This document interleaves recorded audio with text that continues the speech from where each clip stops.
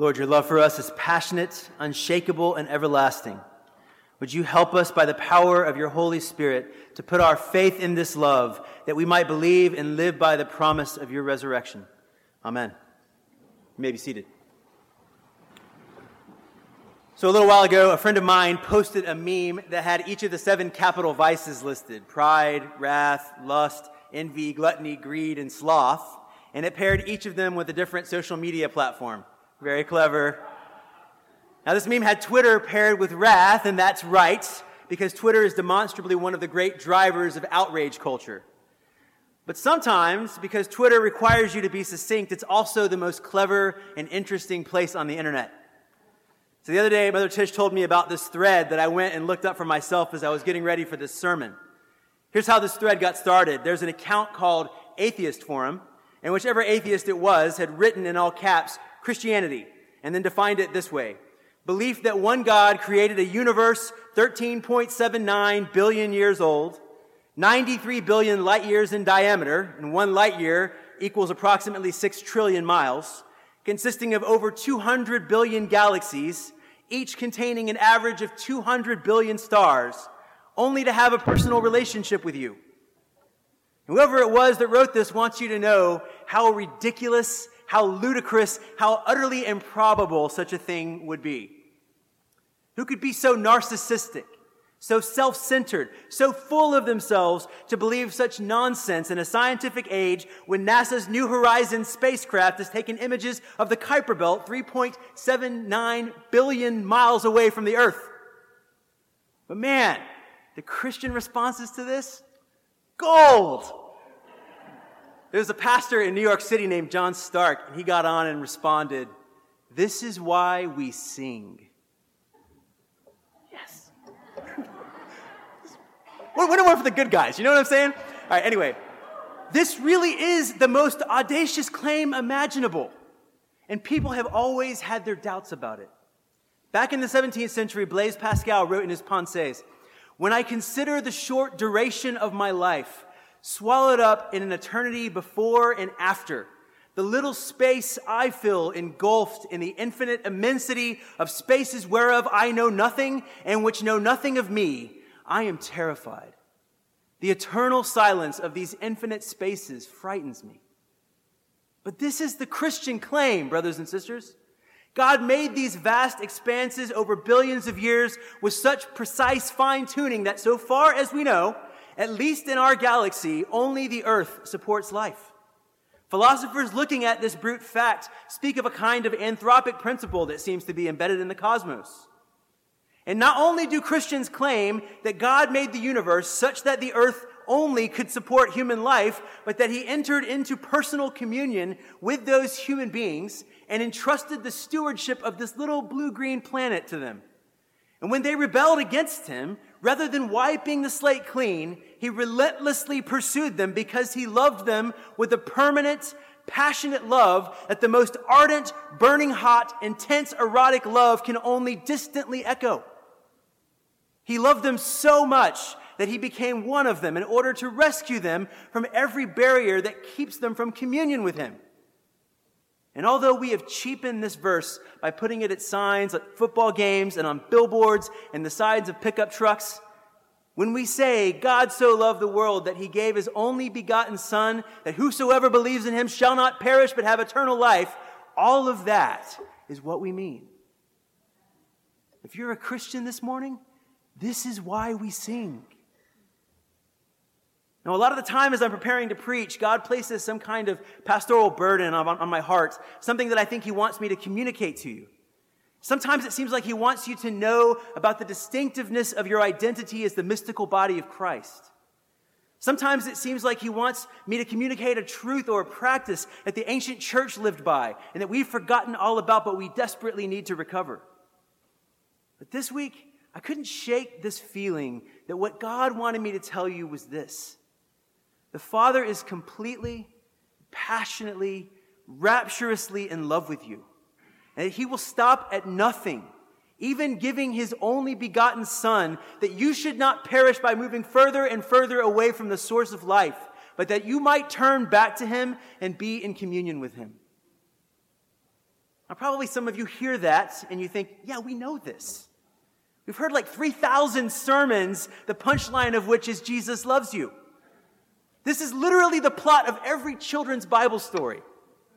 Yes, of course God loves us. My mom loves me too. But stay with me for a second, okay?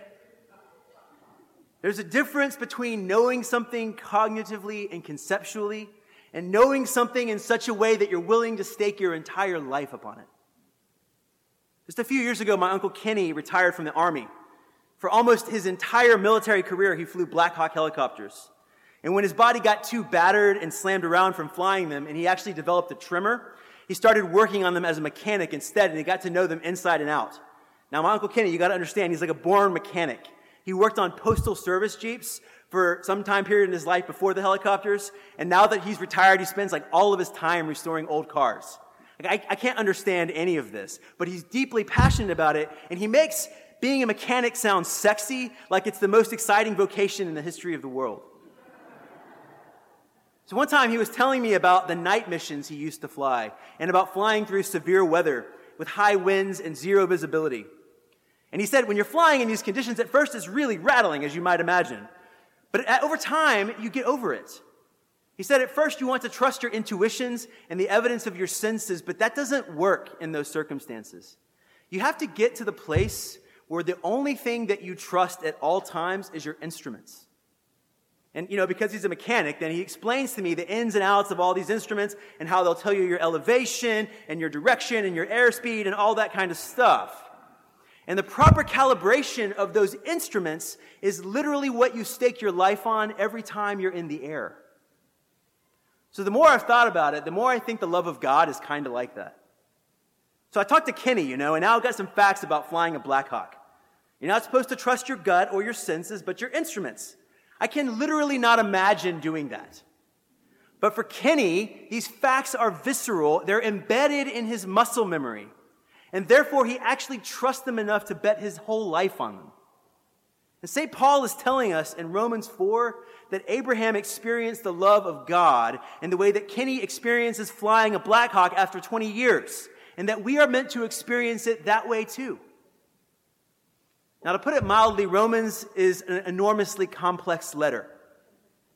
St. Paul here in this letter is everything I want to be when I grow up. He's intellectually deep. He's casting a vision for a multi-ethnic church composed of Jews and Gentiles together, both justified by faith in the Messiah and the promise of the resurrection, so that no one can boast except for in Christ Jesus. He's super passionate. He's super pastoral. And so this letter is supremely wide-ranging in its argumentation. But through it all, there's this one theme that's constantly breaking out freshly. The love of God, which demands and then rewards trust. So Romans is a little bit like Ravel's piece, Bolero. And I'm sorry to butcher this for those of you who know music well. I rely completely on Chris Massa for this little illustration. So thank you, Chris, for explaining to me how that piece works. So in Bolero, there's an ostinato, a relentless drum beat which runs underneath the melody in its entirety. The melody is repeated by all these different instruments. Each time it's slightly reharmonized, reorchestrated, and bringing out a different color and texture in the melody. But the ostinato plays on relentlessly throughout the whole 15-minute piece. And the ostinato of Romans is the passionate love of God for his people, which demands and then rewards trust. So in Romans 4, St. Paul says that Abraham was not justified by the works of the law. And here that means specifically the Mosaic law, and more precisely the act of circumcision. Instead, he's justified by faith. Now, what does justification mean? N.T. Wright defines justification as being freely declared in the right, as in a verdict in a court case. What Paul is saying, and what Genesis 12 is saying, is pretty shocking, actually, when you understand it. God is saying that something is true about Abraham that isn't true about Abraham yet. Abraham in himself is not in the right before God. And clearly, if you read his story, he consistently fails in doing what God tells him to do, and so he continues not to be in the right in his relationship to God. And so Abraham isn't justified by something that he does to make himself right by God. He's justified by God's declaration that he is so. Why does God do this? Because Abraham places his trust in God's love and his promise. And God says, I can work with that. I can use that trust as a lever to pry open Abraham's corrupt will and mind and heart and bend him back into right relationship with me. God's love has been poured out on Abraham in this call to follow him. And Abraham responds. And God's response to that is to call Abraham righteous and just, even though Abraham hasn't done a single thing yet. All he did was say, okay, I believe you. I put my trust in this big promise you're making to me now because you love me. Abraham has faith. And again, that means Abraham trusted God like a helicopter pilot trusts his instruments. Paul says, against all hope, Abraham in hope believed, and so became the father of many nations. In other words, he did not trust the evidence of his senses. His body was as good as dead, Paul says. He's about 100 years old when God makes this promise to him, and Sarah was barren. There's a pretty good bet that you're not going to have any heirs, Abraham. But instead of trusting the evidence of his senses, he trusted in the promise. And more importantly, he trusted in the strength of the one who made the promise. To trust the promise, St. Paul is saying to us, is Abraham's first step in coming to trust the love and the character and the strength of God. And as he put his faith in the promise and moved forward in trusting God, he found that his faith was strengthened because he began to see it fulfilled bit by bit. By trusting God over time, he is becoming like what God declared him to be because he is being filled with God's love and entering more and more into communion with God. Because actually, communion with God is what it means to be righteous. Righteousness in Scripture is a relational category. It is being in right relationship with God and in right relationship with everyone else. And it's righteousness before God, the vertical dimension, that is the source of righteousness with everyone else, the horizontal dimension. This relational character of righteousness is why Paul uses righteousness in Romans to describe not only the Roman church's relationship with God, but the relationship between Jew and Gentile in the same church. Now that's another whole sermon. Hopefully I'll get to preach that one to you someday. That excites me a great deal. But let's get back to our topic for today. Abraham is growing in relational righteousness as his faith grows. So God isn't lying when he credits Abraham's faith to him as righteousness. He's not saying, you're not righteous, but I'll pretend like you are. He knows that so long as Abraham clings to the promise, he will come more and more to see and to experience that love that God has for him and to love him in return. And Abraham's heart and his will through this process will be healed, and his mind will be able to see who God is more and more clearly, and there will be true communion that emerges between them. And so God knows that so long as Abraham has faith, this is a completely sure bet.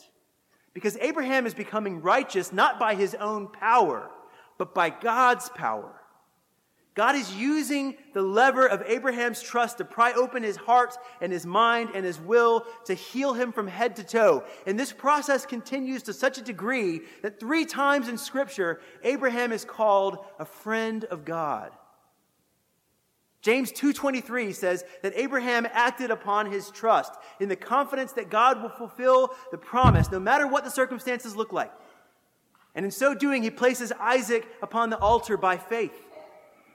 His faith is proved by what he does on the basis of this faith. And so God is not wrong to call him righteous before he's actually righteous. Because he trusted God, he was God's friend. And he became more and more capable of really being a friend to God in return. So Paul is really big in this chapter on the fact that Abraham has this faith before he receives circumcision, which comes later. That means that Abraham can be the spiritual father both of those who have received circumcision under the Mosaic covenant and the spiritual father of those who have not received circumcision because they're Gentiles. Both Jews and Gentiles are enslaved by sin, and so they are both in rebellion against God. Both groups are constitutionally incapable of receiving God's love. They are both running away from God. And the Jews, he says, have nothing to boast about in the law. The law does not make them righteous before God. What the law does for them is to expose the sin that remains hidden from the Gentiles. The law brings wrath if you rely on it to be justified or to be declared in the right before God. That's what Paul says here in this passage. But just before, in Romans chapter 1, he said the Gentiles are in exactly the same position as the Jews because they have some sense of the law written within them, even though they don't have the Torah. And so they also are running from God.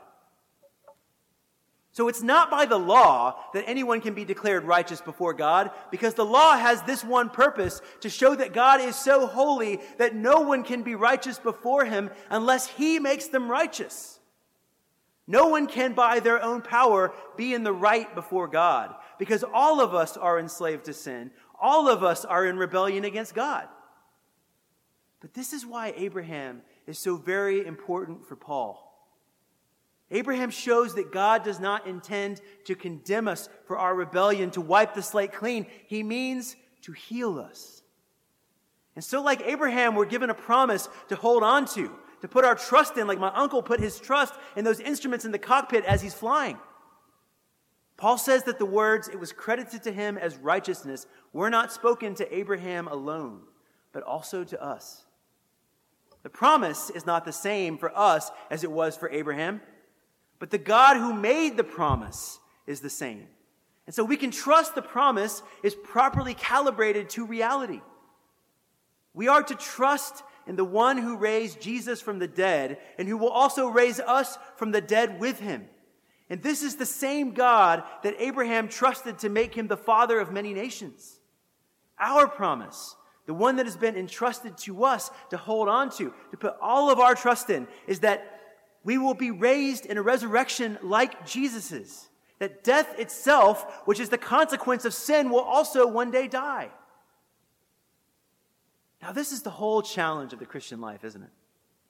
We know in a cognitive and conceptual way that God loves us. And we know, or I hope we know, if you don't know, this is true. In a cognitive and conceptual way, that because God loves us, God promises to raise us with Jesus from the dead, and that death itself shall die. But the universal experience of all human beings everywhere and at all times is terror at the prospect of death. Death is very visceral. It's all around us. It is the evidence of our senses. There are like 20,000 think pieces that are waiting for you on the internet to breathlessly report to you this morning all the deaths and the dangers of death out there in this world. And it's the evidence of our senses even here this morning in this sacred space. We've changed up some things in our worship to reflect the very real prospect that the coronavirus is going to come into our community at some point. And if that happens, some in our community and possibly in this church may die because of that illness. And hey, even if that doesn't happen, nobody gets out of life alive. So the question is, how can we embed God's promise, the resurrection, into our muscle memory, as it were, so that we can trust it like St. Paul trusts it, when clearly death is the more visible and evident thing? St. Paul tells us two things that we must do, neither of which are very easy, but both of which will help us, like Abraham, to put our trust in the promise of the resurrection, even though the evidence of our senses disconfirms it. Abraham put his trust in God for something huge, that he would be the father of many nations and that all nations upon earth would be blessed through him. But then God asked him to do a bunch of smaller things to strengthen his trust in the big promise. Abraham has to leave Ur. Abraham has to be circumcised. Abraham has to trust that God will give him an heir through Sarah, who is barren and ancient when he himself is 100 years old. When Isaac is born, God tells him that he has to go sacrifice Isaac on the altar, and so on. All of Abraham's life are these little micro things that God is asking him to do to put his trust in, that he may trust in the big promise more and more fully. And we should take heart that Abraham does not do this well. Abraham is a disaster. Frankly, Abraham's story is totally embarrassing, and there's nothing heroic about it. You know, like the spoof superhero movies where like superheroes are like smashing into all the buildings in New York City and knocking them all down? That's like Abraham's life. And to me, this is actually powerful evidence of the Bible's authenticity, that it makes no efforts to sanitize his story. He bumbles around and he does a ton of damage, but his faith remains, and his faith makes all the difference in his life. And in the same way, God is asking us to trust us in smaller ways all the time in our sufferings. Our sufferings are little deaths that we endure in anticipation of the final death, that we all must die. So when we trust God through our sufferings and hold on to him in the hope of the promise of the resurrection, we also experience little installments of the resurrection now as well. Paul says that if we do this, actually what he says is, if we glory in our sufferings, then suffering will produce perseverance. Perseverance, character. And character, you know it, friends. What does it produce? Hope. That's right.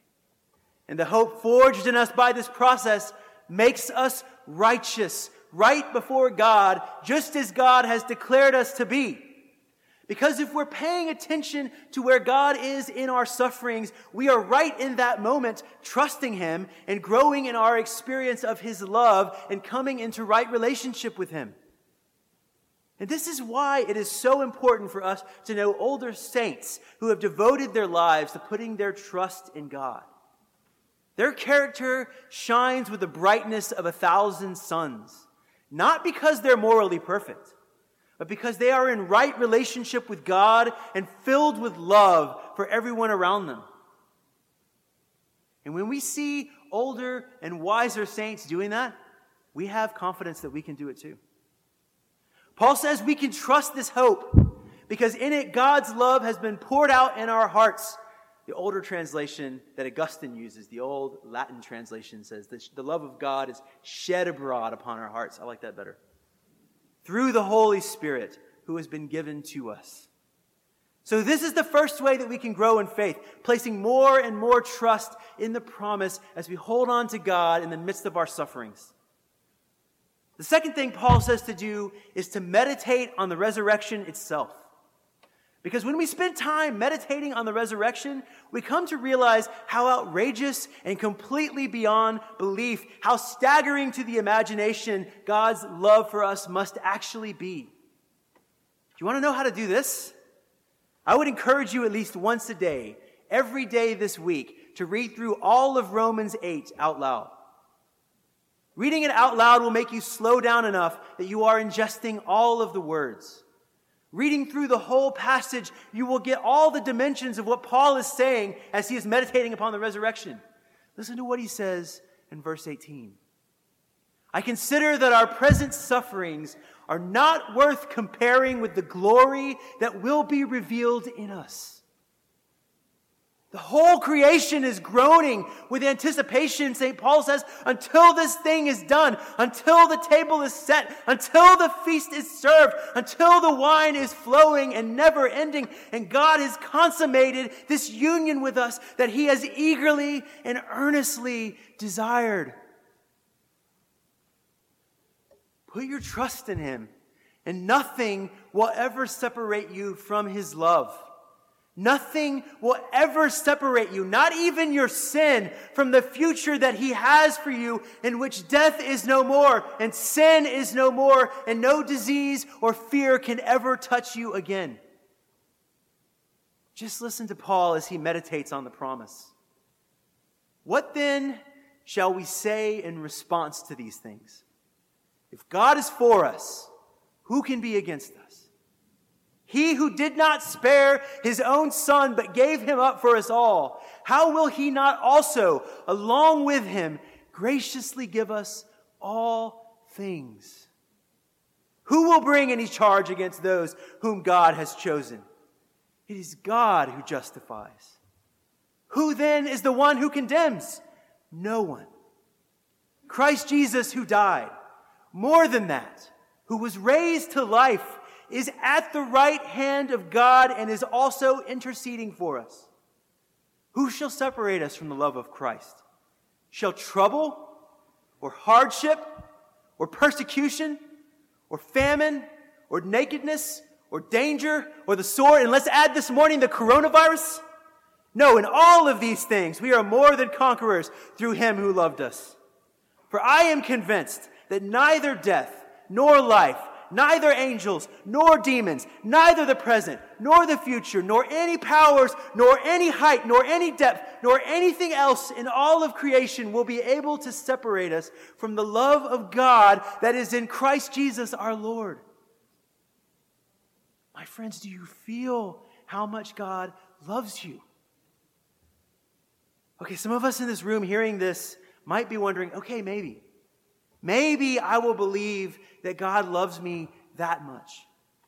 Maybe I could put my trust in this promise of the resurrection and believe that through this trust that God will heal me from head to toe so that I am righteous as he has declared me to be. But why? Why does God love me like this? Those who've experienced real love in this room know that the experience of love is its own justification. That is because God is its source. It is the power by which he created the cosmos. It is the nature of God himself. In the beginning was love, because in the beginning was the community of love, Father, Son, and Holy Spirit. And every genuine act of love that you and I have ever experienced in our entire life is a signpost that was designed to point you back and light the path to him.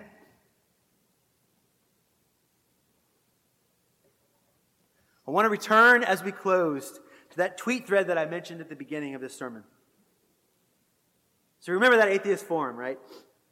The account said that Christianity is the belief that one God created a universe 13.79 billion years old, 93 billion light years in diameter, consisting of over 200 billion galaxies, each containing an average of 200 billion stars, only to have a personal relationship with you. Now, Liz Bruning, who's a Roman Catholic columnist for the New York Times, said this in reply. If you could, you would do this for love. Lovers do insane things for each other.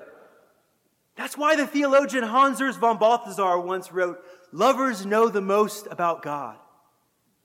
If you can imagine that your lover, whose devotion to you knows no bounds, is also the creator, that lover would do something outrageous, like design a cosmos of 200 billion galaxies just to say, I love you. Look up and know that I love you. In the winding and ambiguous path of history, there is this one steady drumbeat, this one ostinato that always and everywhere remains the same. It is the love of God. My friends, he has loved you with an everlasting love. Put your trust in his promise. Let it be more real to you this morning, even than the evidence of your senses. Amen.